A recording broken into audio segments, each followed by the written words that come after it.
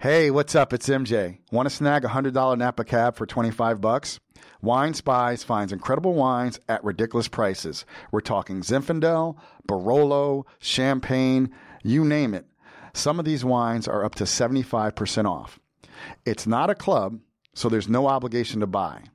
They even have a build a case option so you can mix and match wines and take advantage of free shipping on every purchase. Make sure you keep an eye out for their daily offer because once a wine sells out, there's no guarantee it'll be back. Go ahead and check them out. You'll even get a discount by going to winespies.com/Black Wine Guy.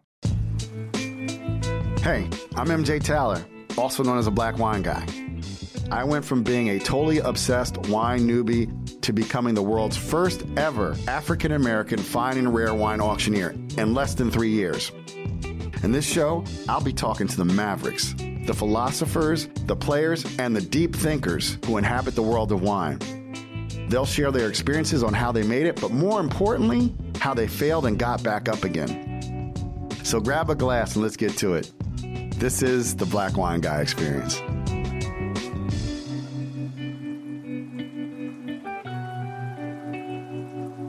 Hey everybody, what's up? It's your boy MJ. Welcome to the Black Wine Guy Experience. My guests with an S today are the co-founders of Legend Imports, Jonathan Ross and Jane Lopes. Legend Imports launched in 2020.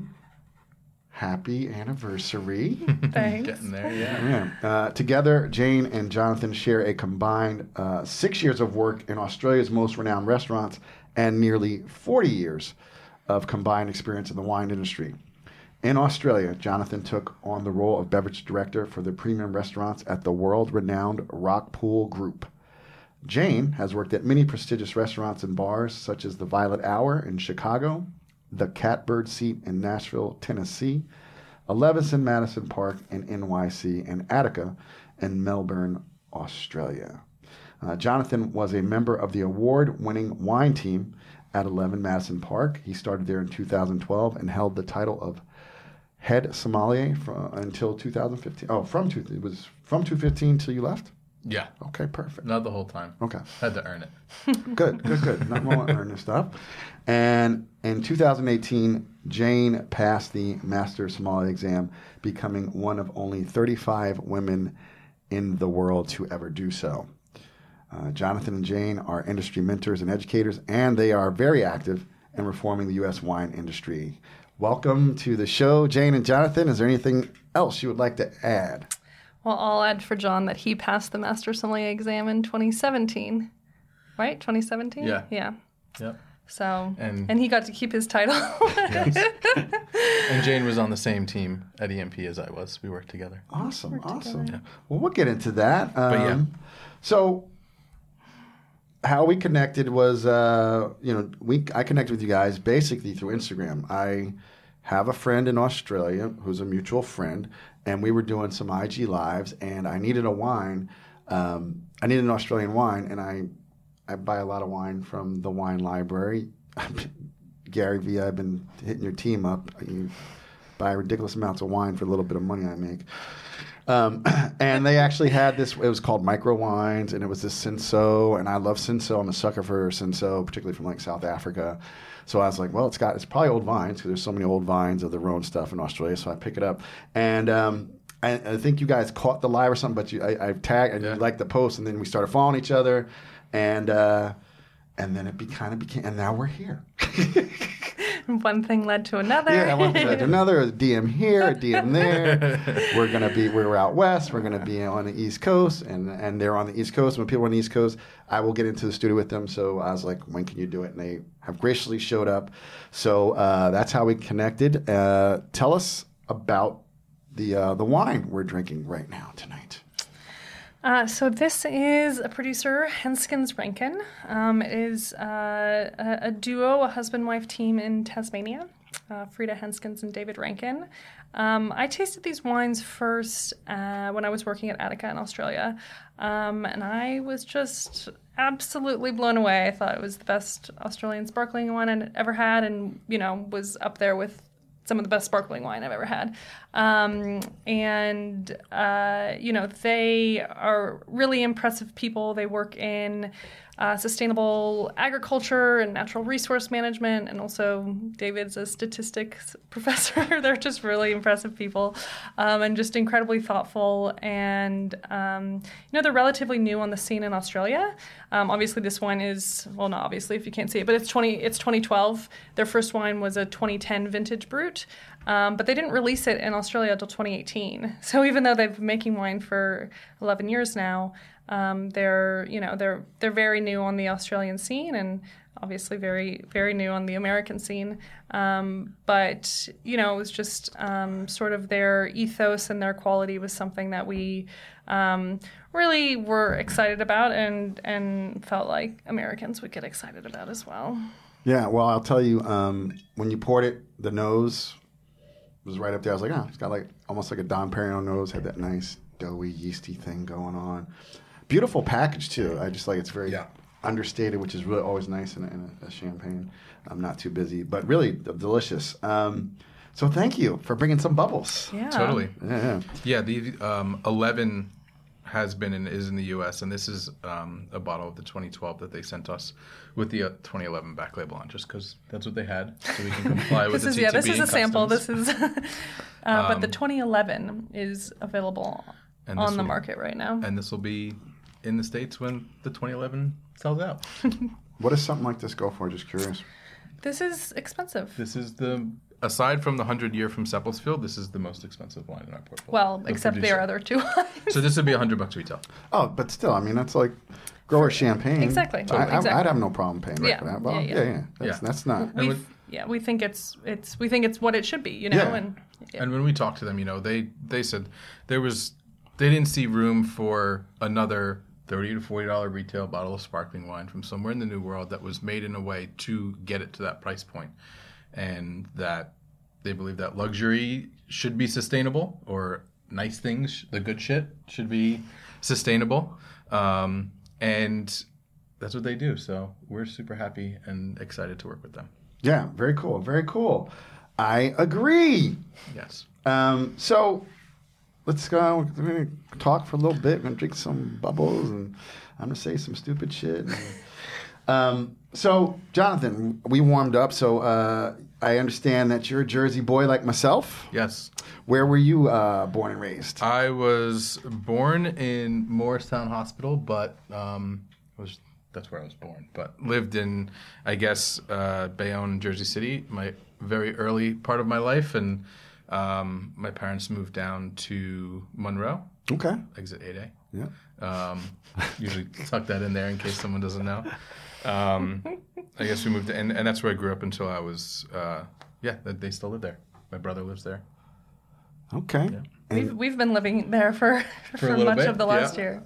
And you are a California girl, correct? I am, yep. Where'd you grow up? I was born in Napa, actually. Oh, wow. And lived in Sonoma until I was 3 years old. Then we moved to Marin County, a little town called Tiburon. Oh, my God. Tiburon's beautiful. It is really beautiful. Oh, it's ridiculously beautiful. I know. I definitely did not appreciate that enough growing up. up. You don't appreciate where you grow up. I know. So I was there through, 3 years old through the end of high school in the same house. And then spent a little time in LA, a little time in Chicago, a little time in Nashville, and then New York, where John and I met. All right. And you guys met at, we'll get into that, but I assume 11 Madison Park? Or before that? We actually met before that. Okay. We met at, a tasting group before I had started at EMP. Okay, very cool. All right, so Jane, you have a degree in Renaissance literature from the University of Chicago, where fun goes to die. That is what they say. Do they say that? Yeah, it is. Yeah. That is a saying. Yes, Yeah. it is considered to be the most unfun university Wow, because your friends that I've met from there are really fun. Yeah, but it's a certain kind of fun. You know, I actually went my first year of college to USC, University of Southern California. That sounds like fun. Which, you know, exactly. That's a school that most people consider fun, but it wasn't. I did not find it very fun. So UFC, University of Chicago, was very fun for me. But it, you know, fun in a much nerdier way. Renaissance literature kind of way. Exactly. But that's, I mean, you're very smart to get into both those schools. So I'm a state school boy. I tell you what. I'm good at school. I think that's, you know, what it's kind of come down to. I can get good scores on those tests, but I really did enjoy University of Chicago. No, that's cool. And it's a great city. It's a great food city and whatnot. So good. You know, yeah. But yeah, no, I used to work for someone who went there. Not fun. But a different age group, different time. Yeah, so I know. Sure, it was much more fun when you were there. Or because you were there. I mean, you brought a little USC flavor with you. So it's always interesting how people get into wine. So, Jonathan, the research says, thanks God I have producers, you studied sports medicine and architecture before getting into wine and hospitality. Is that true? Or what was bounced that about? around a little bit. Out of high school, was an athlete in high school and decided sports medicine's cool, so I'm going to do that. And started to have too much fun in college, and college really was not a place for me to learn how to be an adult and have adult-like responsibilities. So college didn't work out, and then so ended up going to to Mercer Community College for architecture for a year, and that was the whole time I was working in restaurants, and I was like, this is cool. So stopped going to school for architecture, worked in restaurants for a couple of years, and then actually went back to Middlesex County for some hospitality stuff, but so just kind of found it in a roundabout way. Very cool. Very cool. I was not good at school like James was. Well, I didn't try. I was going to That's what say, it was. like, but what? I mean, what does good at school mean? I mean, it took me 6 years to graduate, so I would think I was good at school. Right. You know, I guess I was good at making it last. I feel like it's maybe not necessarily good at school. Wine was probably the only thing I ever actually tried to study. So in the school process, I guess I never applied myself. I don't know. No, I kind of get that. Sound I like mean, my parents. No, but it's true. I think one of the things is that you have to be interested in something, right? So I asked you a question when we were warming up. Who would you most want to have a bottle of wine with? And you said William Shakespeare, and you have a degree in Renaissance literature. That makes sense. Like you actually, and there's nothing. I mean, it's great. You enjoy that period of time, and you could apply yourself to it. Where, you know, I was same as you. I was an athlete. I went to college because I got a scholarship, and I wanted to keep doing sports. Yeah. It had nothing to do with school. And then, you know, bounced around here, bounced around there, did this, did that. And then I was like, all right, let me finish school. But I don't use my graduate degree to this day. So, like, I get, like, right. You know, when I fell into wine, same thing. I was like, wow, this is interesting. I could study this. It's like, for whatever reason, it, like, kind of hooked me, you know? Yeah. So, and I also think in America, hospitality is not seen as a worthy occupation, right? So over in Europe, people are, you know, in France, Paris, there's guys who've been waiters, like those jobs get handed down. They're like generational. Whereas here, it's like, oh, what do you wait on people? And so it's kind of What do you actually want to do? Yeah, what are you gonna do? You know, what are you gonna do? Like, you know. Yeah, totally. But I think that's great that you guys both found that, and then. You were saying that you worked in restaurants the whole time. How about you, Jane? How did you kind of shift into wine and hospitality? Yeah, I mean, when I graduated U of C, and a fun statistic about University of Chicago, 25% of people who graduate from the undergrad go on to get a PhD, 25%. So that doesn't include people who get master's degrees. So it's kind of like, it's really a farm for kind of producing academics. So I definitely kind of fell into that trap and was planning to, you know, take a year off and apply to graduate programs and get a PhD and be a professor. And I just needed a job. I applied for a job to work in the admissions department at U of C. I didn't get that job. So I was just, on Craigslist looking for a job and saw a job listing to work in a wine shop. And I'd always not always, I mean, for, the 2 years I've been drinking, really, I liked wine. I studied abroad in Italy and really enjoyed drinking wine there. And I just thought that could be a fun job. I knew very little about wine, but they hired me anyway. But, within a few months, I knew I wasn't going to turn in those grad school applications, that I really loved that wine. It is very academic, but it's also much more, it's social, experiential. It really appealed to me in so many ways. So I just kind of knew I was going to stay on that track. I didn't know exactly what part of the industry would lead me to, but yeah, that was it. Wow, that's cool. Yeah, I would agree with everything you said. Although you're also the second guest. It's funny as we go through these things that was on Craigslist. like Craigslist is it's still there, people. I'm sure the kids don't even know what Craigslist is, but it's still viable. Yeah, I wonder that if I found my first job in New York on Craigslist, and before that, it was in newspapers. What's that? No, I'm just kidding. Most people listen. I know the demographics would know what that is, but there's a whole what's a newspaper? People are just thinking, wow, he's old. I told my nieces I was older than the internet, and they're like, no, you're not. It's not possible. I was like, yeah, it is. So, I mean, you guys are an accomplished couple. I mean, Jane, you were featured 2015, featured Esquire Network's Uncorked. Which I liked Esquire Network. What happened to it? I liked that show, The Getaway, the weekend, where people would go away for the weekend. I haven't seen it. She's like, I don't know. I was on the show. I didn't watch it.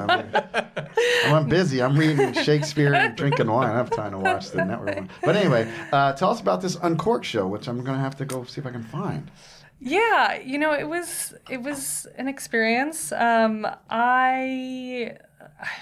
it was set in New York. So it kind of profiled a handful of us who were sitting for the MS exam in 2015. Okay. And, it was, I think after, we all saw Somm, and I'm good friends with Jason Wise, and I think he did a really great job with that movie, but there wasn't a woman taking that exam. There was not a woman taking that exam. That's correct. So I kind of felt, and I was the only woman they were talking to. I think they were talking to Jordan Salcedo too, and she decided not to do it. And so I was like, if I don't do this, there's again no woman. So I was like, okay, let's do it. Even though I had and have pretty severe kind of anxiety issues, I just was like, I'm gonna do it. So so I did it, and it was. It was definitely stressful. Kind of that process in general is very stressful, and then doing it in front of cameras, and the idea that people are going to be anywhere in the world could be watching this. But I'm glad I did. It was also kind of a cool relic of that was the kind of the beginning of John and my relationship. So some of that is captured on the TV show too, because John wasn't originally someone they were following. I was the boyfriend, but yeah, right. But he was the also love interest. Yeah, but then they realized that he was kind of really good and he was winning all the competitions, and they're like, I guess we better make this guy a feature too. So, it was fun. It was an experience. I definitely still get people who reach out to me about it, or when we moved to Australia, a lot of people had seen it. So it was a unique experience. I don't think I'm eager to be on a television show again, but I don't regret it. So what's that like? You're in Australia and then someone comes like, hey, you in that thing, right? What is that like to people I mean, for me, I found it a little bit stressful because there were literally scenes of me decanting a bottle and shaking, visibly shaking. You can see it on the television because I was, so nervous. And so for me, especially because, the way anxiety works is you have to hide it from everyone, and so that was, very stressful that it kind of sort of broke this facade I was trying to build of perfection. But it was also really cool in a sense because a lot of people did reach out to me and say it's so cool to see that someone else has nerve problems, and And that made me feel so much better about continuing in this world. And so it was mixed emotions. Gotcha. How about you, who kind of just like Steen Sealer? Yeah, exactly. John just got to be the cool kid. I mean, yeah, it was interesting. I think I remember, it was just like another Som that was dating someone on the show, and then they were filming essentially the top Som competitions, the regional things, and so on. And because I won them, they had to include me in the footage. If I didn't and the winner is, I know, right? And the winner is, shit, damn it! Not on the, I guess we gotta. So that's kind of, and it was one of those things where I remember, we took, it goes through the MS exam, and the first time, I guess that was the first time second time I took theory, first time you took theory, something like that, and like us both not passing, and your third time. My third time. But it's definitely a little bit of invasive experience. I remember doing like service competitions and like walking into a camera too and stuff like that, which is just weird and unique. But it was an experience. So, as you're talking, tell people a little about these regional competitions, because I think people, like, you watch the Som series and you get there's a lot of study, but it's like sports almost, right? I mean, it's like... Yeah. I mean, so essentially a competition like that would start off with an online national theory exam, but you'd be broken up into, 5 regions across the country. And then the top 10 or 8 people in that would be invited to a competition that was similar to an exam. So thered be a blind tasting component, a service component, and a theory component again. And it was just always like, you win, you move on, you win, you move on. And Yeah, I mean, there aren't too many in the U.S. anymore. I know the Shenda Rotosaurus still does theirs, or at least did pre-COVID, I think are getting back into it. I think, I found it to be, valuable in terms of meeting sommeliers from across the country and also building your skills. But I think this industry does have a little bit of a problem with sort of wanting to judge people and not wanting to kind of help them. And that was something I found frustrating. I remember on the TV show, there was kind of a competition we did for the TV show, and then there was master sommeliers, critiquing on air what we were doing. And it was kind of like, and I remember one of the master sommeliers was critiquing my use of an also. It was like, why don't we do something to show people how to use it instead? Like, I just remember, and I remember Soms who have worked for me, not knowing how to use it. And that's fine, because it's not like this was an exam that you taught me this thing and then I didn't pay attention and I didn't learn it. Like, no one's taught me it. So, and that's, I think, a huge problem in our industry is we don't have a strong educational system. We have a strong judgment system. Wow. Which doesn't feel good for anyone. Which doesn't feel good for anybody and doesn't accomplish anything. Doesn't really lead to growth, right? Yeah. I mean, it's like, what, you don't know what that is? Like, it made it feel bad. Like, no. Exactly. Like, I'm studying. I'm like, right. Can you tell me? Yeah, I tell people all the time, I'm like, I'm glad I don't know everything. That's why I'm not a Som. Don't want to know everything. So, you guys met, you're dating, you're both taking the exam, and then you're working at 11 Madison Park. Who was working there when you were there who people might know? So I was hired I started in February 2012. Dustin Wilson hired me, and it was the old crew. Jeff Taylor was there, Chase Dubay, and Cedric Nicaise was hired. Cedric and I were hired at the same time. Danny Meyer had sold them the restaurant 4 months prior, and then Nomad was set to open later that year. Okay. And then at one point you were had Som for 5 years. Like, how's it to work through the ranks at some place like that? Like, it was one of those scenarios where Soms it was kind of the one part of the restaurant where you needed an some level of outside experience or education where they couldn't teach you to work with, thousands of different bottles of wine just from being there for a little while. It would take years and years and years. So the sommelier positions were often brought in from outside, but you would then spend quite a bit of time training through all of the ranks of the restaurant. But there was kind of some level of fast track. So you really kind of had to earn the trust and respect of your team to then be able to take on what was somewhat of a leadership position as a sommelier in that restaurant. Mm-hmm. And then, it was kind of just, I guess it was maybe more attrition. Jeff was this head som, and then and Jeff left, and Cedric was made. It was kind of just other people left. Cedric became head som, and then Dustin left, and Cedric became wine director, and I became head som. It was very much just like who hadn't left kind of thing. He got the job by default, is what he's saying. It was like, I'm the oldest one here. Well, perseverance and, Sure, but and you become, the guests, the systems, what's going on and so on. But yeah, so it was kind of putting in the time and so on. So it was the last 2 years, and Jane was essentially there for the last 2.5 years. I think you were probably Dustin's last hire or something like that, close to it. And yeah. So yeah, I was so like, how did you, like you said earlier, you met in the tasting group, but how did you come on board at EMP, and like what was your path? So I had been working, when I moved to New York, I worked at Maialino for a bit before Maialino had any sommeliers. So it was Liz Nicholson was the wine director, and she kind of did a lot of staff trainings, and it was a very wine knowledgeable staff, but no som. So I was actually bartending there.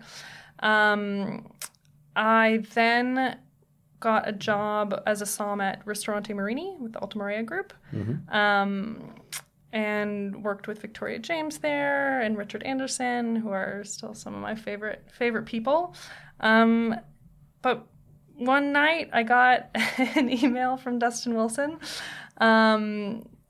and it just said, looking for a som. I forget what the phrasing was. It was clear he didn't, and I had expressed to Dustin that I was looking to kind of for something else.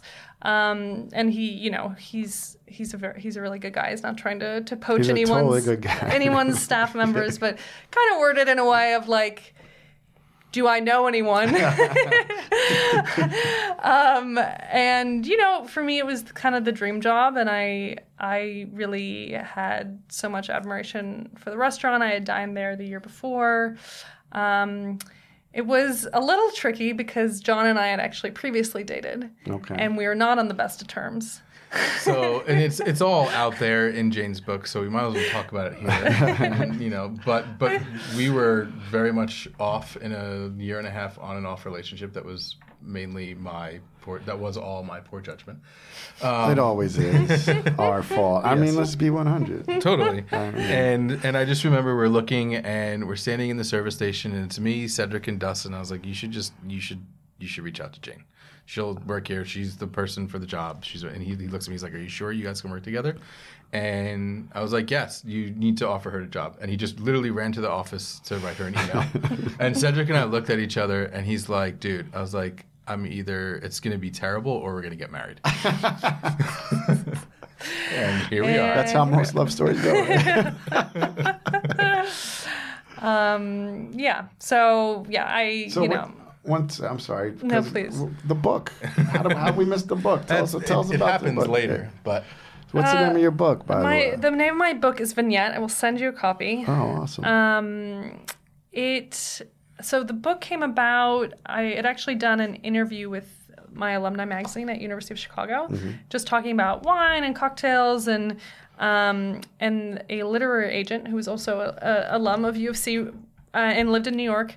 He read it, and he reached out to me on, I think, Twitter. He sent me a DM on Twitter and said, "You should write a book. Let's meet up. Let's have coffee." So I had coffee with this guy, and, he kind of wanted me to write like a tell-all confessional of the wine industry, which I didn't want to write. But it was the impetus for me to say, like, hey, I could write a book. Like, I've trained in writing. I know books, and so I kind of very quickly sort of came up with this concept of what I wanted the book to be. I wanted it to be part personal narrative, talking about my story in regards to in regards to the MS, in regards to health, in regards to just kind of almost like coming of age in this industry.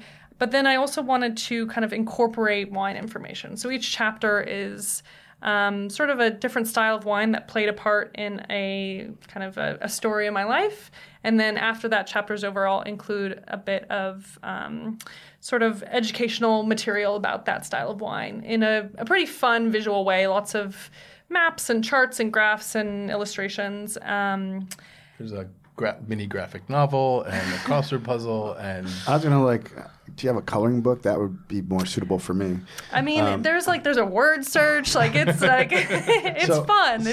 I really wanted it to be approachable for anyone, but also hopefully engaging for the kind of the expert too. So, what wine corresponds to your on again, off again with John? Well, there's a few in the saga, but the main one that kind of symbolized our relationship was Barolo. Because for a few different reasons, I think when I came to dine at 11 Madison Park, John served us a magnum of Barolo, and one of our first dates we drank Barolo, and it kind of became sort of our wine. It's an expensive wine to be your wine, but we can drink some Longue Nebbiolo when we're not feeling like going for the full Barolo. The full Barolo. That sounds like a movie. The full Barolo. Yeah. Well, that's really cool. So, that is so funny. I can literally see this guy this is the coolest alum of the University of Chicago ever. Right. She needs to write a book. Why is she so fun? She works with wine. I know. Oh my God, she works in the wine. She's at the best restaurants. How did she go to UFC? They're like, wow. We don't teach that Exactly. stuff. I could just see her wow. You must be like an icon. They're gonna have a statue of you there, open a bottle, swirling or something. No, that's very cool. And I also love that he reached out to you on Twitter. Yeah. It's lucky I saw it. I'm definitely not on Twitter very often. We got Craigslist, we got Twitter, we got email, we got the full electronic. Very modern. Yes, this is a very modern wine tale going on here. So, how long were you at EMP, Jonathan? How long were you guys there the same amount of time? I mean, obviously, I think you were there longer, but did you leave at the same time? So I was there for about 5.5 years, and towards the end, I was looking. I was ready to find something else to fulfill myself, but really couldn't in the world, in the New York wine world, but was still there, and we were about to be named the best restaurant in the world, and all these things, and Jane had given notice in November of 2016. And a friend of ours who is now in Australia was working at the restaurant Attica, who we worked with at EMP, and was messaged Jane when he found out she gave notice and said, "Hey, come be my wine director at Attica in Australia." We're like, haha, Australia.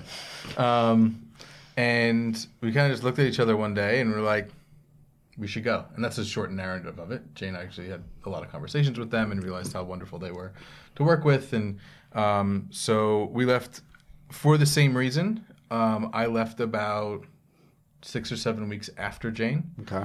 EMP was a unique place. I think Jane gave notice at the beginning of December and left Valentine's Day-ish, the beginning of February. I essentially gave notice around the same time because we knew we were moving. And I was actually asked to stay through Memorial Day. And I said, no, I'm going to leave end of March, which was an interesting moment. So we left at the same time. Jane had sorted out where we were going to live in Australia. I sold all the stuff in our apartment here and went down and So yeah, I think I started about 2.5 years after John at EMP. So he predated me by. I didn't answer the question, did I?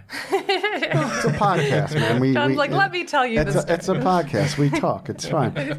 So yeah, to answer the question, we'll go to Jane. So you get offered this job down there, and you're like, and then you're like, this is what we're doing. What was the conversations that went on with Jonathan? It was I'd had a couple really good phone calls with them, and I was just like, they seemed like great people. It seems like a great place to work. It would be, being the wine director at a 50 Best restaurant, which there, aren't a lot of women in those positions. And there's only 50 restaurants, so but I think it's tough on two levels. There's only one woman. It's going to be 50. Exactly, it's going to be twice as tough, right? Yeah. And that's an issue. I know you guys will get into that later about how you reform the industry, but yeah, like it's a huge opportunity. Yeah, but it was really John. Like there was one night that I was off and he was working. He got home from work and he was like, "Let's move to Australia." And I don't think I'd even been offered the job yet at that point, but it was. It was just like we kind of felt like we'd be silly not to. Here's this opportunity to go live in literally the other side of the world, get to know really intimately wine regions we've never been to before. It was kind of like, why not? So we did. Yeah. So you had a job. Did you have a job moving down there? No. So we knew that the 50 Best stuff was happening in Melbourne that year. Yep. So I had, just found people's emails that worked for that organization and was like, hey, you're going to be in Australia. I work at this restaurant that is on your list every now and then. Can I get a job at the festival? I'm just going to move down there. So it was coinciding with the Melbourne Food and Wine Festival. So I was able to work as a waiter in the pop-up restaurant that was always going to be open at the center of the Food and Wine Festival. So I was able to instantly meet a bunch of people that were working locally in the industry, winemakers, people that worked in restaurants and so on, which was kind of a great immersion and was a little bit of, tiny bit of cash in the pocket for a week. And then it was just man, Australia, I just want to explore. I'm going to go work on a scuba diving boat. I'm going to go do this. I'm not going to do anything with wine. I just want to live a different life in Australia. And a couple of weeks later, I was offered a role with a restaurant group called the Lucas Group. We opened a pretty ambitious restaurant together for their group. And then I went to and that group was an experience. It wasn't the greatest experience, but it was an experience.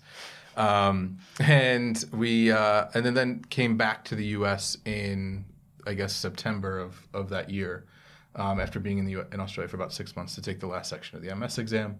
And then, when I was about to leave, and this is when, really excited about that and so on, and they're instantly emailing me, say, hey, we're going to put this out that we now have our own MS and this and that. And I'm like, well, you don't own me. And, these aren't really look at these posts that just be a little more I don't know, human about it.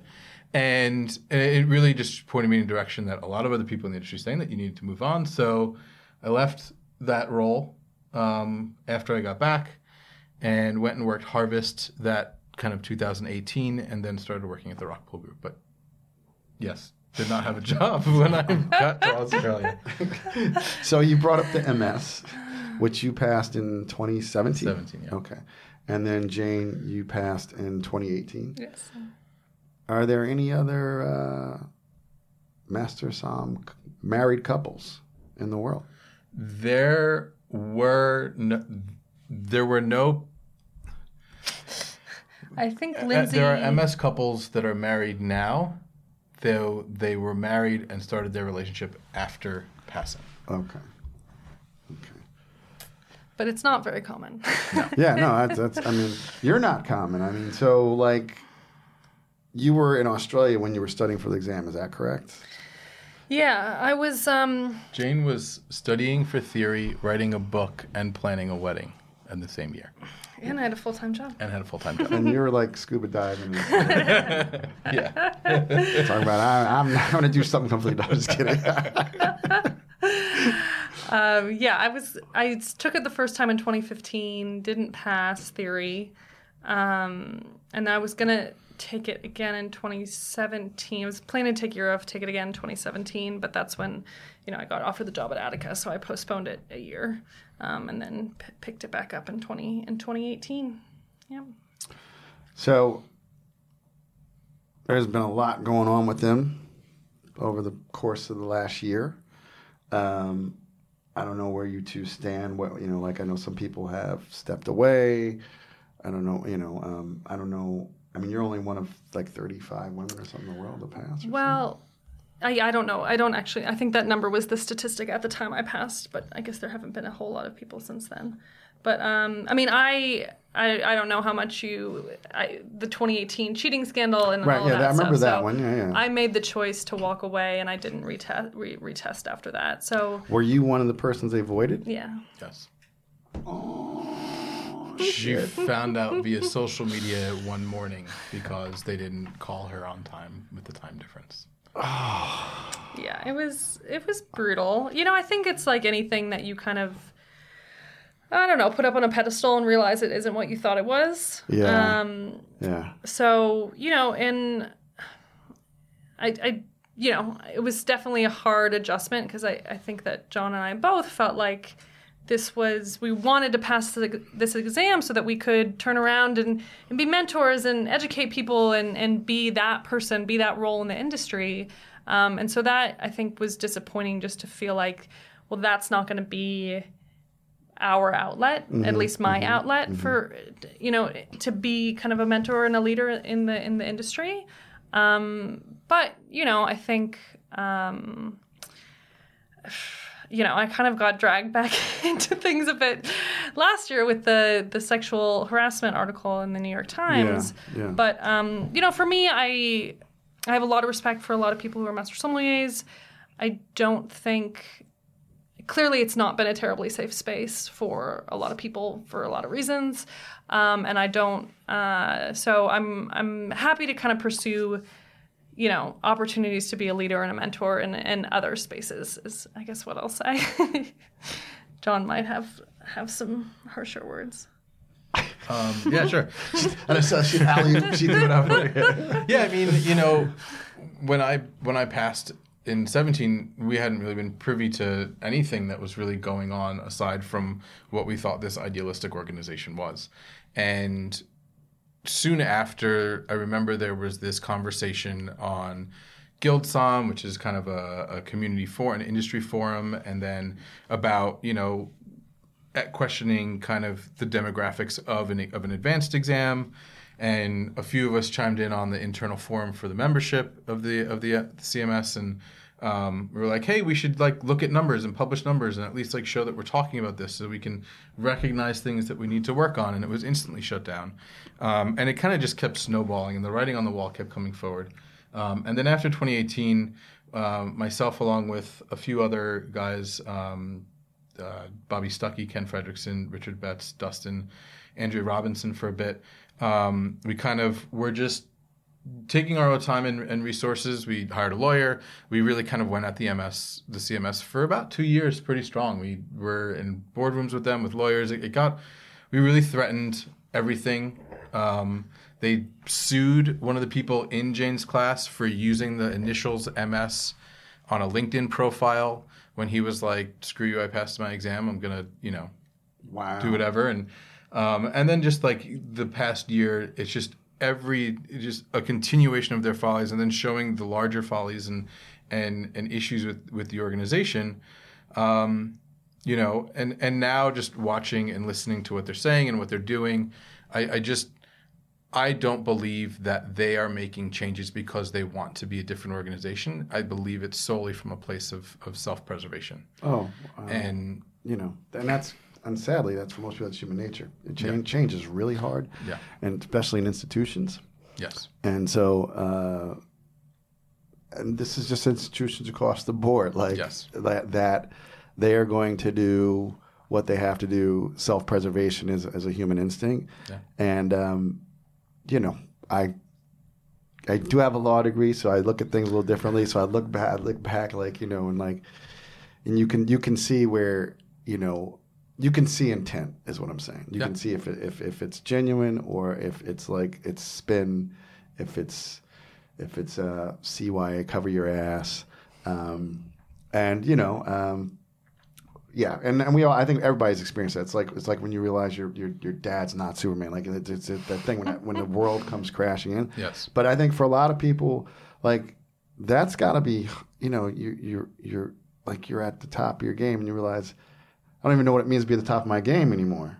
So that's, I mean, kudos to you guys for being able to make a pivot. And I like something you said. I think you don't have to have a title to be a leader. Matter of fact, the best leaders, it's quantum leadership. It's the private who leads the troops. It's not the general who has all. It's the person who's actually in the trenches, who's actually can do more leading from time to time. Because, you know, we change as we get titles sometimes. Some of us tend to change, right? We start out with good intentions and we're like, oh, you know, like Dust was on here. I was like, you could have cruised. Like, why? Like, you're a white dude. You got your MS. Why are you like trying to take the hill? And he's like, that's just who he is, right? And like Bobby's a leader. Yep. Bobby probably saved restaurants in America. Yeah. Yes. You know? Can't wait to have you on the show, Bob. You know I love you, man. So we're going to take a quick break, and then we're going to come back, and then we're going to talk about the legend from Down Under. If you follow me on social media, you know I love discovering and drinking new and exciting labels and winemakers. The Wine Spies offer wines like Single Vineyard Tempranillo from Amador County, Single Vineyard Mount Veeder Zen from Peter Franis. If you don't know who he is, now you know. Wine Spies has been gathering intel since 2007, so these guys are really connected in the biz, and that's how they can offer so many great deals. I love their locker feature. It lets you build a case over time so you can check out with just one bottle and avoid shipping charges. They have a top-notch tasting panel, so I can rely on the wines to be great every time, which lets me play around and discover more. The Spies always take care of me, so if I'm not 100% happy with a wine, they'll make it right. And just for the listeners of my show, there's a special Black Wine Guy Experience URL discount code for $10 off your first order when you sign up at winespies.com/Black Wine Guy. Okay, we are back with Jonathan Ross and Jane Lopes, or let me do this right. Jane Lopes and Jonathan Ross. There we go. Of Legend Imports. All right. So you guys worked at Attica. How long did you work at Attica? And then I was at Attica just over 3 years. Just over 3 years, okay. In order for us to stay in Australia and have work rights, Jane had to work at Attica. Got it. Yeah, immigration laws. They have them around the world, people, just in case you know. Immigration policies are a thing. And most of them are stricter than ours. Not saying we need to change that, but people need to get, I mean, like, you got to have a job to get into New Zealand. You got to have a job to be in Australia. Like, you're not hanging out. So then what happens? You just guys at home like, honey, let's start our own company. What happened? You know, the discussion started pretty early on in our time in Australia. We, you know, I think, at least for me, and I think I've historically been a little bit more close-minded about wine than John has. But I was, you know, we were New York somms who drank a lot of clearly Barolo in Burgundy and Champagne and German Riesling and all that. And, you know, I wasn't expecting to go to Australia and actually, like, really love the wine. You know, I wanted to learn about it. I was interested. I wanted to visit all these wine regions. Did you have fruit bomb bias? Totally. Yeah. Because that's what we'd seen. You know, you'd seen the big Shiraz, and maybe you'd seen a Clear Valley Riesling, but that was kind of it. And so I was interested, but wasn't expecting to really fall in love with the wine the way we did. Like, you know, most of what we drank when we lived in Australia was Australian wine, just because we loved it. I mean, when we were at EMP, you know, Gordon Little started and Vine Street started bringing in a few things. So we had some Akota barrels and some Jan Street and things like that. And we thought those were unique among a sea of mediocrity. And we got there and quickly realized that it was the opposite. And, you know, those guys like Luke Lambert and Mac Forbes, people that we've become friendly with and close with. I spent pretty much all harvest living, you know, down the street from Mac and working with Mac, and realized that there's just so many people in Australia that are doing incredible work that were not here. And we realized soon after that when we did come back to the U.S., we were going to bring Australia with us. No, I was just going to say, so that was the plan, and we had this business plan worked out, and, you know, we had some investor conversations and all that stuff. We were going to try and start it while we were in Australia, actually, and then we realized we had to come back and tell the story ourselves. We kept kind of messing around with it, and just it was going to be too difficult, and it probably wouldn't have landed well if we started while we were there. Yeah. So the plan was always to start mid-2020, and then, of course, 2020 hit, and we're like, what do we do? Yeah. You know, investors don't answer emails. No one wanted to talk to you. It's like address not found. Right. And totally. And we both left our day jobs March 7th of 2020 as planned. I had harvest for my wines and was focusing on that. Jane went to New Zealand with a few friends for a couple weeks, and then after harvest was done, it was a pretty early compacted season, so probably by the first week of April, we were going to hit the road, and we were going to do like a month-long road trip before we left, and then come back to the U.S. And all of that stopped. Can we back up for 1 second? Yes. So, sorry. No, it's all good. That's just I'm getting better at not cutting my guests off. I think that you said when you were Australia, you drank mostly Australian wine. So, like, what was that like? So you come from the States. What type of wine list? What type of beverage program did you put together? And what was the expectation? Was it to be old world? Like, talk about that. Having an idea about Australian wines, and then coming to be the wine director.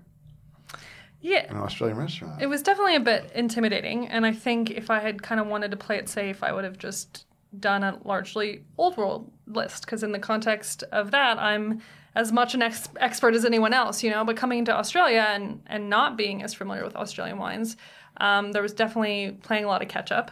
But I also, you know, I immediately kind of looking at the list and also the philosophy of the restaurant, which was all about kind of native Australian foods and local foods. It was just very clear that wine list should be a very local list. So my goal, you know, it was a small enough list, a small enough program that I wasn't going to have, you know, be a, you know, crazy sort of wine spectator award, all, you know, 25 vintages of Penfolds Grange, that sort of stuff. So I really just narrowed the scope to just Victorian wine regions. And I just said, I want to have a great, it's going to be small, but a great Victorian wine list. And then I wanted to balance it with old world wines, because the point I was trying to make was a great Shiraz from Heathcote should be on the same exact page as a great Syrah from Côte Rôtie, and they should be in conversation. And I really felt like that Australia held its own, you know, against those sort of historic old world wine regions.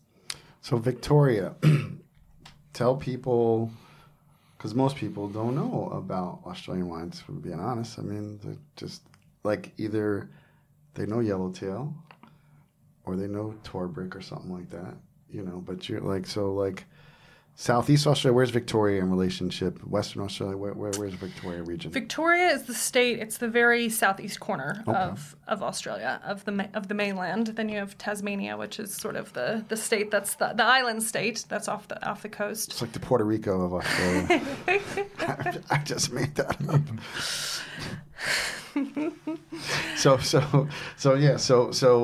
And what do they like, you know, in old world people, or, you know, specialize? What is there a specialty in Victoria? So Victoria would be the coolest mainland climate and also the most diverse climate. So you can see everything from age-worthy kind of moderate alcohol styles of Cabernet, to some kind of generous styles of Shiraz, to really clean, kind of delicate, linear styles of Chardonnay and Pinot Noir and Riesling and everything in between. It's a hot spot for Italian grapes. There's more Italian grapes planted in Australia than anywhere else outside of Italy. Whoa! See, now you got me going because I'm a wild. fan of, I call them Calitales. I love Italian grapes grown in different climates for some reason. So we work with a producer named Chalmers, who started a nursery in the 80s, focused on bringing Mediterranean varieties and things that are more suited for Australia, or just to kind of experiment in making Australian wine with grapes that are as foreign as Chardonnay or Pinot Noir, just happen to be from Italy or Greece or whatever.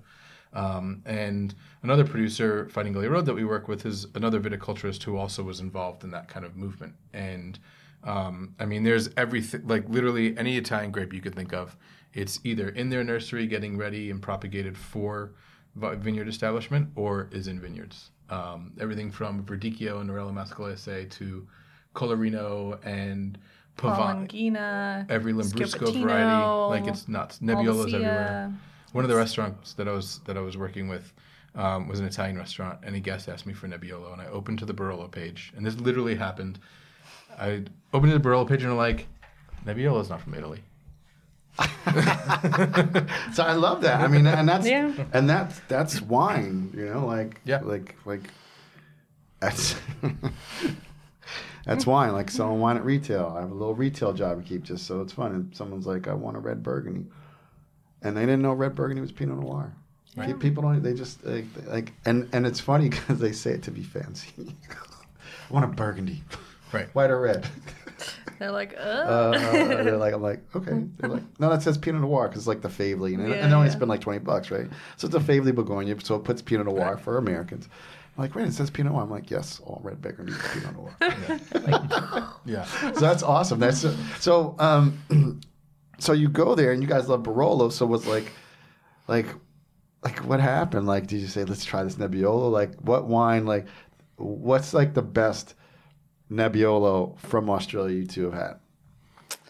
Definitely Luke's, right? Luke Or Lambert's Pippin Steel. Nebbiolo is really good. Giaconda makes a great Nebbiolo. There's a lot of them, honestly. Like, it's a grape that has found a lot of success. I think honestly the only ones I've had that I haven't been crazy about is, you know, sometimes Australian wine can get that eucalyptus-y thing. Yeah. And that, if it's, you know, if that's too strong, it can be distracting. But, you know, in general, there's just a lot of people doing cool stuff with Nebbiolo, some great Sangioveses. But yeah, that we're bringing in from Chalmers Nero d'Avola that they make. That's delicious. Their Greco is fantastic. Aglianico Rosé, Vermentino. Yeah, it's very fun and you know, I think with a lot of what I've found with a lot of Italian grapes, but also other grapes, you know, Australia can do things very well in a very varietal way, you know, classic varietal characteristics, but that it's just a little bit more sunshine, a little bit more fruit, a little bit more softness. It's like California. I mean, Yeah. I think we in California, some people can go over the top with the ripeness, but I remember watching PBS and watching Jacques Pepin, and I remember him saying he likes American wines. He said, why? I said, they're a little bit riper. You know, grape is a fruit, so I think if you can rein it in, so I could see that being just like, I love Sangiovese. I can't wait. I can't wait to go to your tasting. Yes. Because I love Sangiovese. I love Barbera, and I love it when it's just a little bit riper, just a little bit riper. Totally. You know? Trying to think I think only the Greco's going to be there. Greco's good though. Greco's so good. And I think I've saw and I've heard about the Nero d'Avola, but I think that's fantastic. So you curate this list. It's local. Did you win any awards? I mean, was it like the American comes over and rocks our wine well? There is like Australians love shows and awards, and there's lots of those. I know. That's why I asked. So there's a kind of the wine list of the year awards that I think the first year we always won the non-alcoholic award because we had a really good non-alcoholic program of pairings and different kind of fresh juices from native ingredients that you could get. So we always kind of won that award, and I kind of always been a runner-up for kind of the list of the year, or the like state's best list, and then actually the year I left. So like that was one of the last things I did before I left, was kind of send off the application. You know, you send your list over, and then I guess it was late last year I got an email or a phone call, and I don't think they had my number, but the guy had John's number. So John's talking to the guy who runs the program, and the Attica listed won the best wine list. So that was cool. It was kind of my last hurrah, and so kind of celebrated that in tandem with the guy who had been my number 2 while I was there, who took over my position, who's really talented and a great guy. So we kind of jointly accepted that award. So that was cool. It was very, very nice. That's awesome. Yeah. So we were talking just a few moments ago before I started just getting so excited about more Italian varietals. The most planted Italian varietals in Italy are in Australia. People aren't returning emails. People aren't returning phone calls. You're starting this business. You make your own wine. How had you started making your own wine before importing? So micro wines, which I had your Cinso. Wow. Yeah. Damn. All right. So that happened. 2018 was the first vintage, and made the Shiraz. And had connected with Gordon Little Peacock, and was like, hey, I made some wine. I'll consign it to you. I'll sell it to all my friends. Just clear it, take a market. Just take the wine. I'll figure out how to sell it. And he's like, okay, I don't have to pay you till it's gone, so fine. And he was just generous enough to do that. And I'm not saying that jokingly. He took it on. He didn't have to. So we got a pallet of the wine into New York. I had some had a bunch still in Australia, sold a little bit to some people in Australia, and then had the remainder of it come over to the West Coast, I guess probably, I don't know, a year and a half ago. And kind of went on from there, and it was always meant to... I was realizing after spending quite a bit of time working harvest, more time in Australia than I had in the U.S., that my relationship with wine had only been from the very end of its life, from post-bottle, usually from when it's opened. And there's so much that happens before. It's really just the final mile. And started doing this and just had so many aha moments and wanted to keep doing it. And that's why it started. It wasn't to start a business. It was like, I just want to do this and see what happens. And was afforded the opportunity because had made some really great friends in Australia that were winemakers, or owned their own label or owned a winery, and they were just really generous and open with their time and said, yeah, like, buy some fruit. I'll put you in the corner of the winery over there. I'll make sure you don't screw it up, but I won't touch it if you don't want me to, and that's fine. And it just happened. And it wouldn't have happened not living, I mean, I don't know, it could have happened in the U.S., but it just seemed very easy to do, or at least there wasn't as much resistance. It was a really open, welcoming community. And continued from there. In 2019, I did a Cinso, Pinot Gris, and Shiraz. And again, in 2020, the Pinot Gris is a little collaborative thing with the person that I share winemaking space. That's who I was like, we're missing a Nebbiolo that we absolutely love, and it's Sierra Reed's. Okay, talk about that. It'll be at the tasting. Okay. I was like, who are we not saying? Sierra is she's American as well, but she's been in Australia for, I don't know, maybe close to a decade now. And John makes his wine at her facility now. She's been very generous to us and to him, and she makes just incredible wine. It was funny. We were kind of, when I was tasting wine for Attica and John was tasting wine for Rockpool, we were kind of on the premium train of people coming to show wine, so we'd kind of get a lot of the same winemakers in town would hit both of us on the same day, and we just both came home from work and we were like, did you taste the Sierra Reed wines? We're just like, they are so good. Just phenomenal balance and nuance. And she doesn't own her own vineyard. She sources from sites she thinks are really unique. So she makes everything from Riesling to Grenache, Shiraz, and Nebbiolo, and did a Pinot Gris collaboration with John. Sorry, I just wanted to. I had to. No, for No, sure. no, don't be sorry. No, not at all. 2021 was going to be the vintage where we really kind of ramped up production because it was looking like it was going to be an abundant harvest and so on. And I say ramp up, like add some more stuff. But Australia didn't let me into the country this year, so there's not a 2021 vintage. Oh, right. It was a pretty incredible response. It was kind of please show us that your contribution to our economy is greater than the risk to the community that you'll pose. It's like, Well, I mean, can't do that. it's interesting. I mean, you gotta. No, I'm good. You gotta. I have to respect that. Oh yeah. I mean, Yeah. that's the opposite of what went on here. I just literally the opposite. The exact opposite. So, do you represent her wines here? Hopefully, We do. Yes. We do. Okay, I was like, I hope this is here. No, we definitely do. So how do people how do you become an importer? Like how does it? I mean, we, like we said, investors stopped entering emails and we just looked at each other and we're like, what do we do? We're not going to get a job. It's COVID. We can't go work in a restaurant. We can try to go, we've been out of the country for 3 years. Like, what do? We really feel that we want to do this. And we looked at each other and said, listen, everyone that we're bringing over is someone we already have in a relationship with. We had their wines on our lists in Australia. We know who they are. Maybe they'll have some faith in us and give us some terms. And, whatever little money we had saved up, we spent on logistics and air freighting some samples over so we can get a head start before the wine landed. And that's exactly what happened. So over the summer, we just kind of figured out things. And, you talk about, you got to, I know you said you have a law degree, but you get a lawyer to help you fill out a permit application. But I'm not a lawyer. No, I know. But don't come to me for I'm going to tell you. You got to go to this guy I went to law school with, man.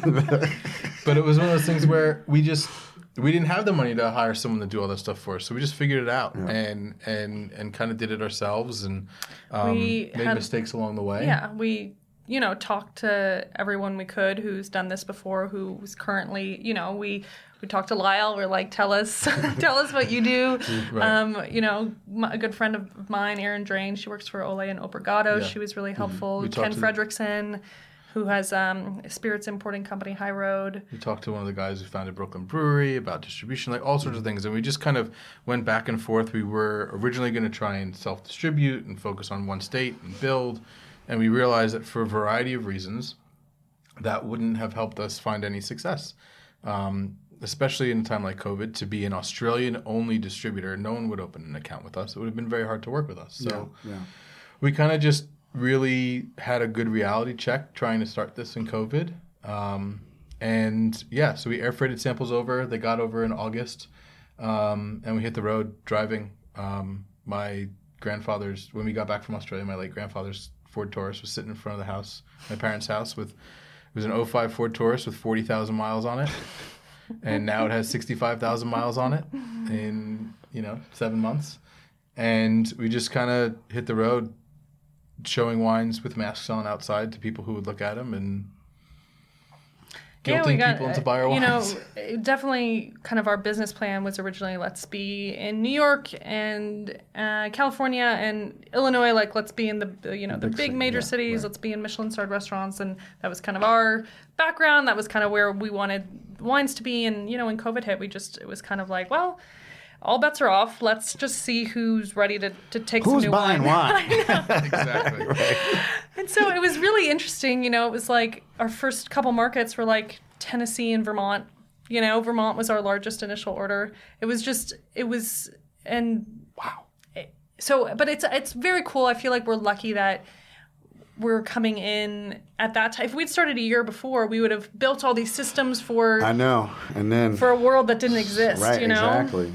Good point. So it was in a sense, although it was hard to see it at the time, at the more stressful moments, we feel now like this was the right time to start this company, and that people are eager for new wines, but also new education and new exposure to regions and just new way of doing things, and we've kind of just got to jump in and decide how we wanted to do business.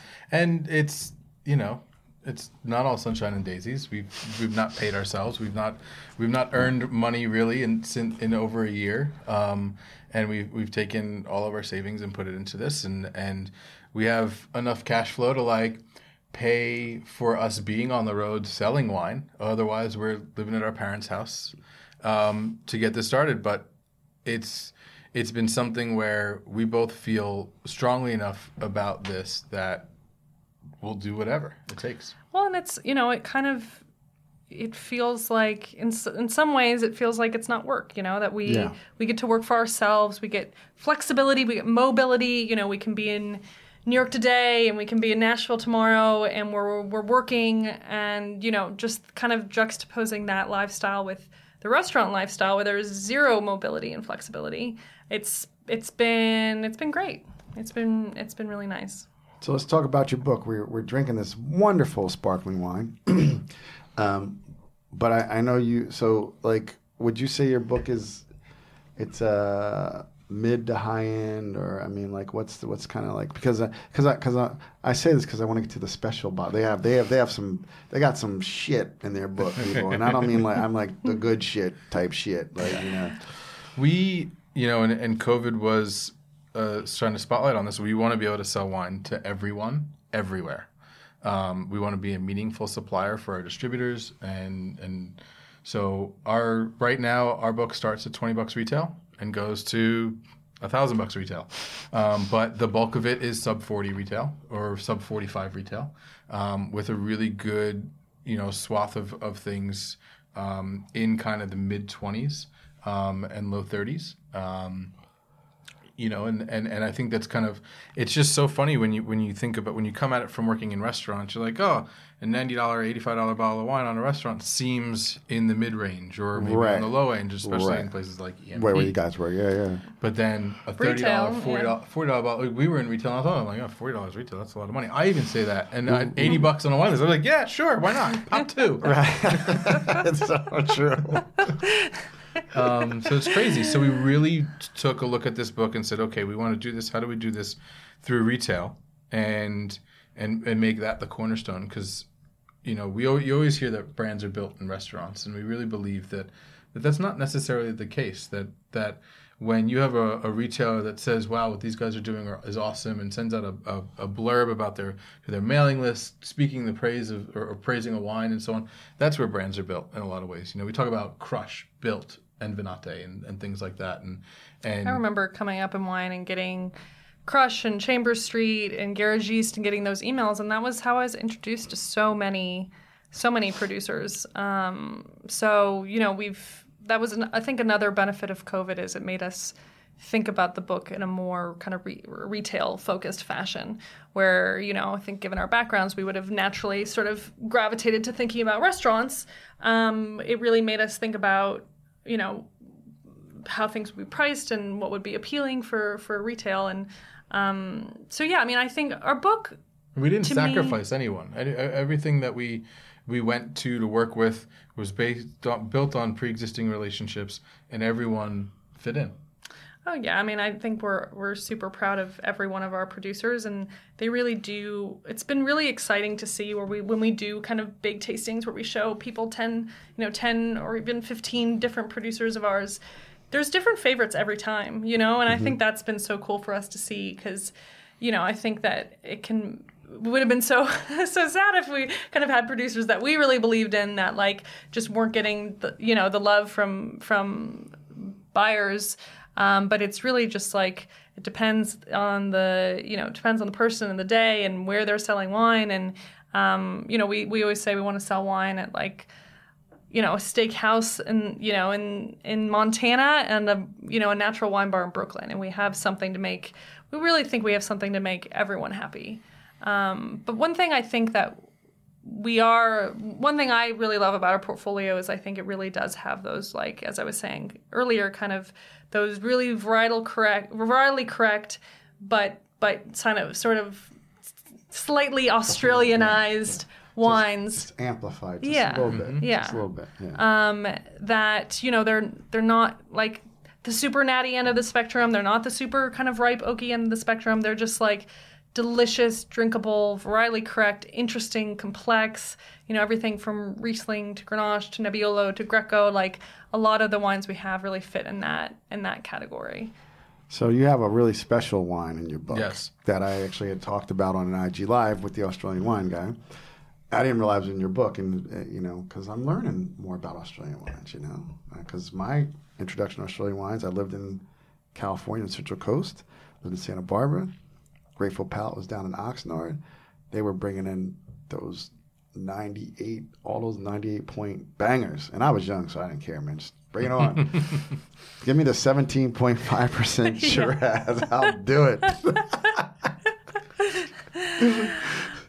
There is that was kind of the first style that the U.S. was really introduced to, and I think that style has its place, and we definitely have wines in our portfolio that would fit in that more traditional paradigm. But I think always seeking out balance, Of course.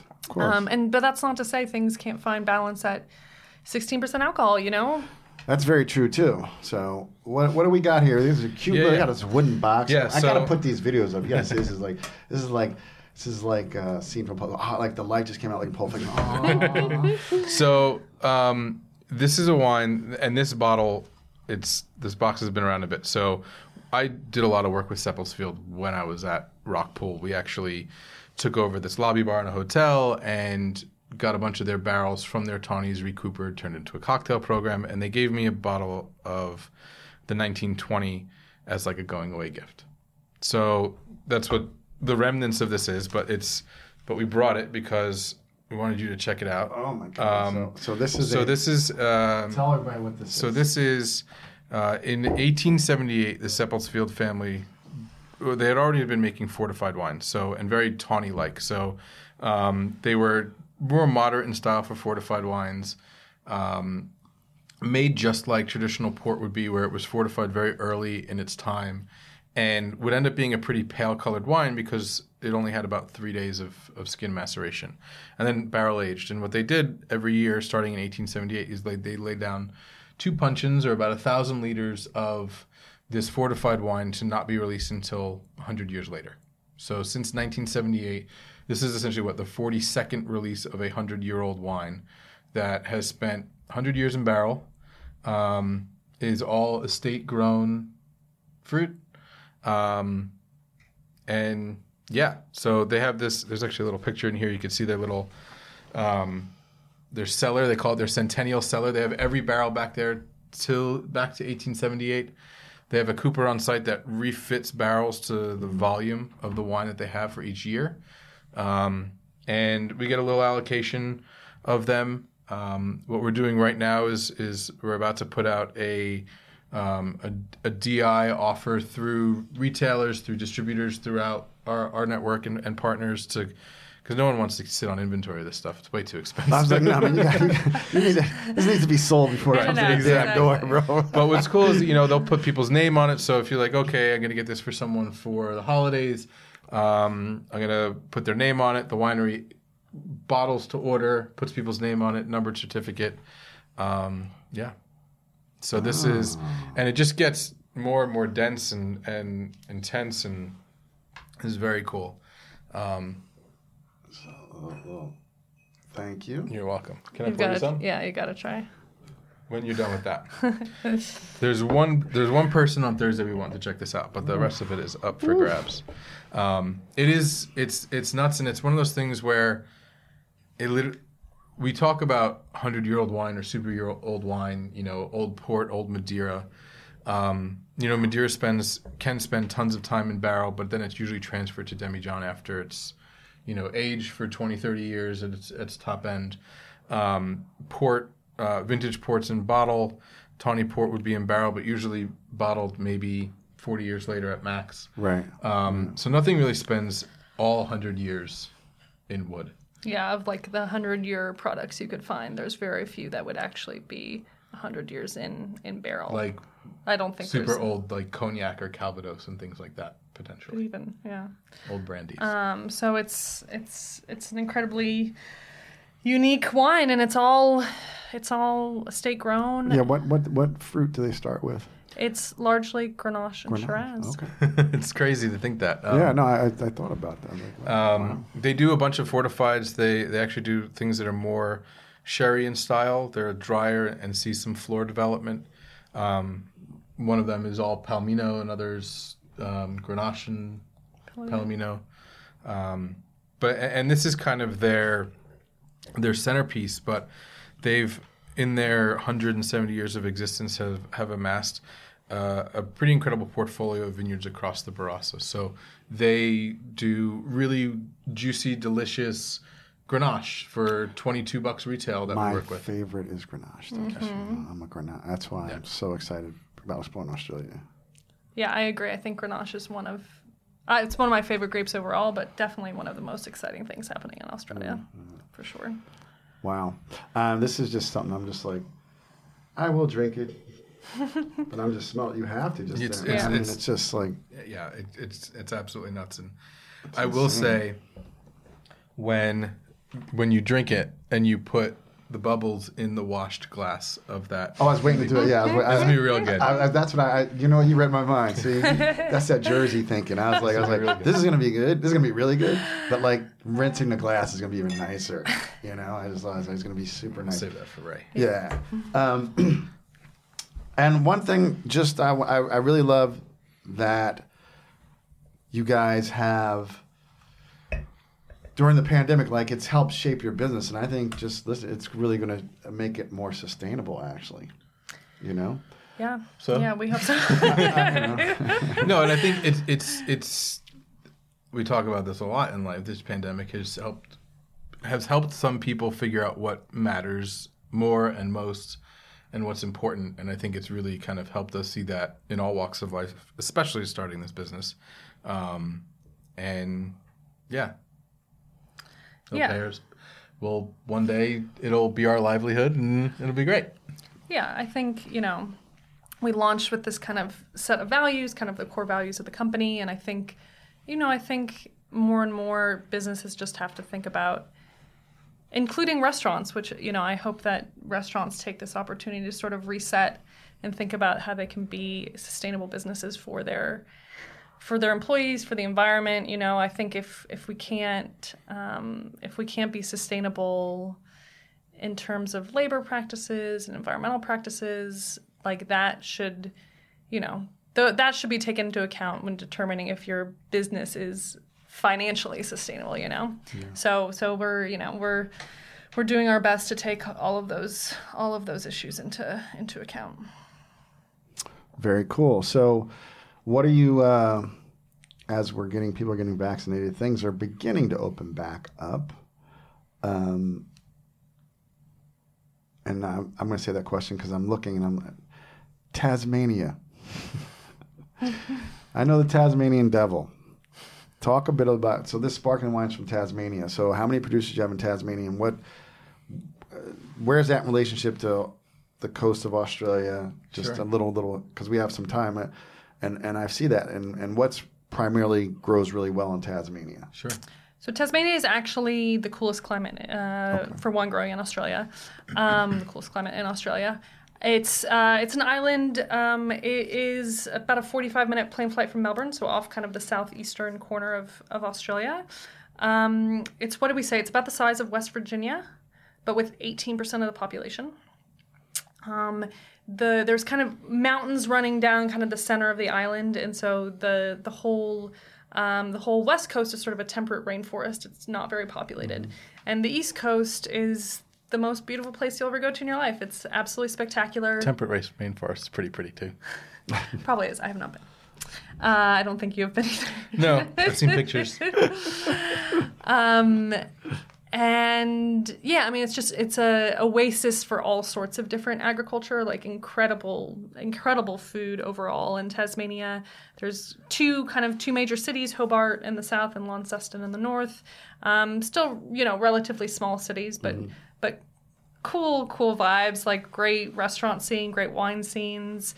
So, but you're looking at a lot of sparkling wine. Kind of, mm-hmm. Tasmania was originally really known for its sparkling wine.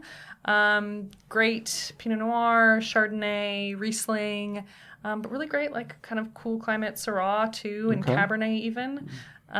It's interesting. It's a place that's as like from a degree day kind of climate scale. It's right on par with. It sits between Dijon and Chablis as far as temperature, but its sunshine hours are closer, are more like Châteauneuf-du-Pape. So you have this juxtaposition of cold but a lot of sun. So you can achieve ripeness in some years with things like Cabernet or Syrah, but it's super marginal, and kind of pretty interesting in that sense. And most vineyard areas are hugging the coast, so along the north coast, along the east coast, and then around the kind of estuaries of Hobart. Our other Tasmanian producer does a lot of work with Alsatian varieties, so Riesling, Gewürztraminer, Pinot Gris, and just like finds phenomenal balance. There isn't really, I don't think there's quite the moisture to get botrytis. Maybe you could in certain years in some places, but kind of that combination of cool climate but high sunshine. You know, she's making Riesling that's 13.5% alcohol, like kind of an Alsatian style, but that's really fresh, really clean, great acidity. Still has some sweetness to it and texture, and it's really fun. Those ones are. We've got you'll taste our Riesling on this. Cool. And there's some other producers that we're in talks with to start with their 2021 vintage, which was just picked, and some Pinot Noir, some Chardonnay, and things like that.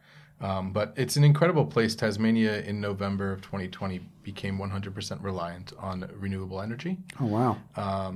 And is where the world. So there's different places we measure air quality across the country, across the globe, and there's a weather station in northwestern Tasmania that's essentially the base station. So that's the cleanest air in the world, and essentially when that moves, then we know everywhere else is degrading. So that's kind of the Tasmania is pretty much Tasmania, New Zealand, that part of the world. It's like if there's nowhere else to go there. Right. Maybe go there now. I know. I'm thinking, good thing I got friends in New Zealand. So, as I was saying before, like that, I was like Tasmania. Things are opening up. What are you guys most excited about in 2021 with Legend Imports? And I think it'll be, we actually did our first wine dinner in New Orleans a couple, I don't know, maybe 6 weeks back now, which was really fun. I think, doing more of that kind of like tastings and dinners and sort of that normal stuff that was once normal will be really fun, just to kind of, really get to talk about these wines and really see people interacting with them. So I think we're looking forward to that. We're actually think this will be its like first official announcement, but we're writing an Australian wine book. Oh, yes. So that is going to be a big part of our spring and summer is pulling that together. But we're really excited about that, and we think it's for one of the authors is a cartographer, so it's all original maps. And it's the same publisher who published my first book. So, and they're amazing. So it's, and they love you. Yeah, they do love me. Clearly, they at least love me enough to work with me again. So we're really excited about that, and that'll be out next year. But will definitely be a big part of our lives this year. And next year when it comes out, I think.